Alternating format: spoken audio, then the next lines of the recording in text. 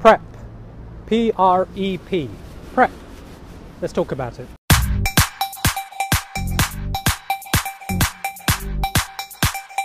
So for those of you who know me and have perhaps read my previous blogs or follow me on social media, you'll know I'm a visual video storyteller. The most common question I get is, okay, how do you do what you do? How do you tell a video story? It's a really difficult question to answer because most people think about video in terms of the technical aspects rather than the storytelling element. And they're two very different things. Recording and editing is only possible if you can see a story.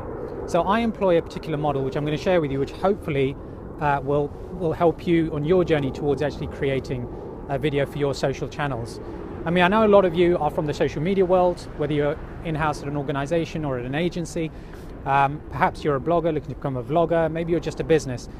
But as everybody now recognizes that video is incredibly important because all the social media channels enable this and provide the opportunity to actually put out native video content, the next question is, well, how do you do it?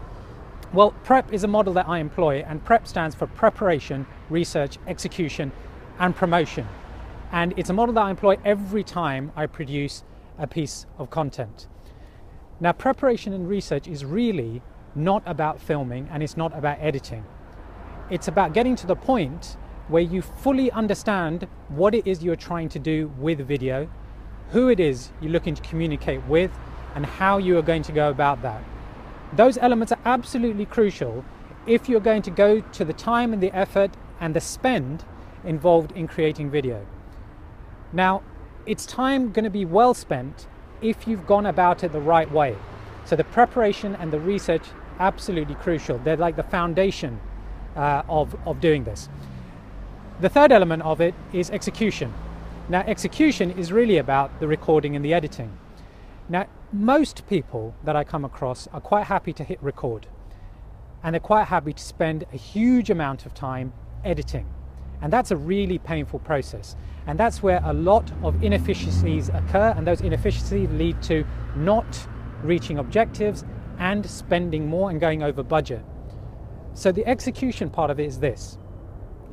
In your mind's eye, make sure you can see what it is you're looking to produce. If the preparation and the research has been done properly, then you'll have a mental storyboard or a physical storyboard, whether it's actually a drawing or maybe a set of bullet points scene by scene, so that you, with your mind's eye, can see exactly what it is you're going to produce. And then you record according to that. Does that make sense? Because if you can see it, then you can record according to it. If you just record and then you look to see afterwards, you're going to spend a hell of a lot of time in the editing suite. And even then, you'll probably realize that you haven't got the footage that you need. And there's an 80-20 rule. Yes, Klaxon 80-20 rule, everybody has one. My 80-20 rule is this: 80% of what you want to film, see it. Yeah, mind's eye, see it. 20% leave for the variables that you'll inevitably encounter when you're actually on the shoot. Maybe it's raining, maybe people don't turn up, maybe you get a different set of circumstance. I don't know. It's possible and it's likely.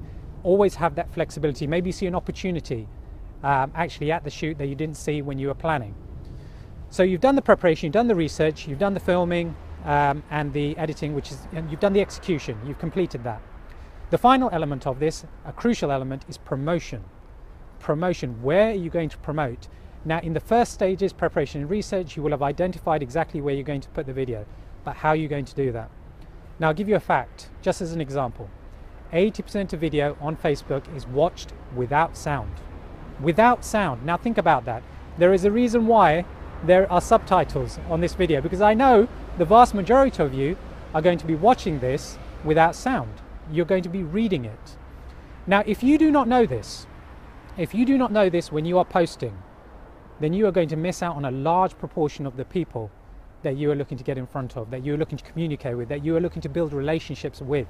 And that's just one example.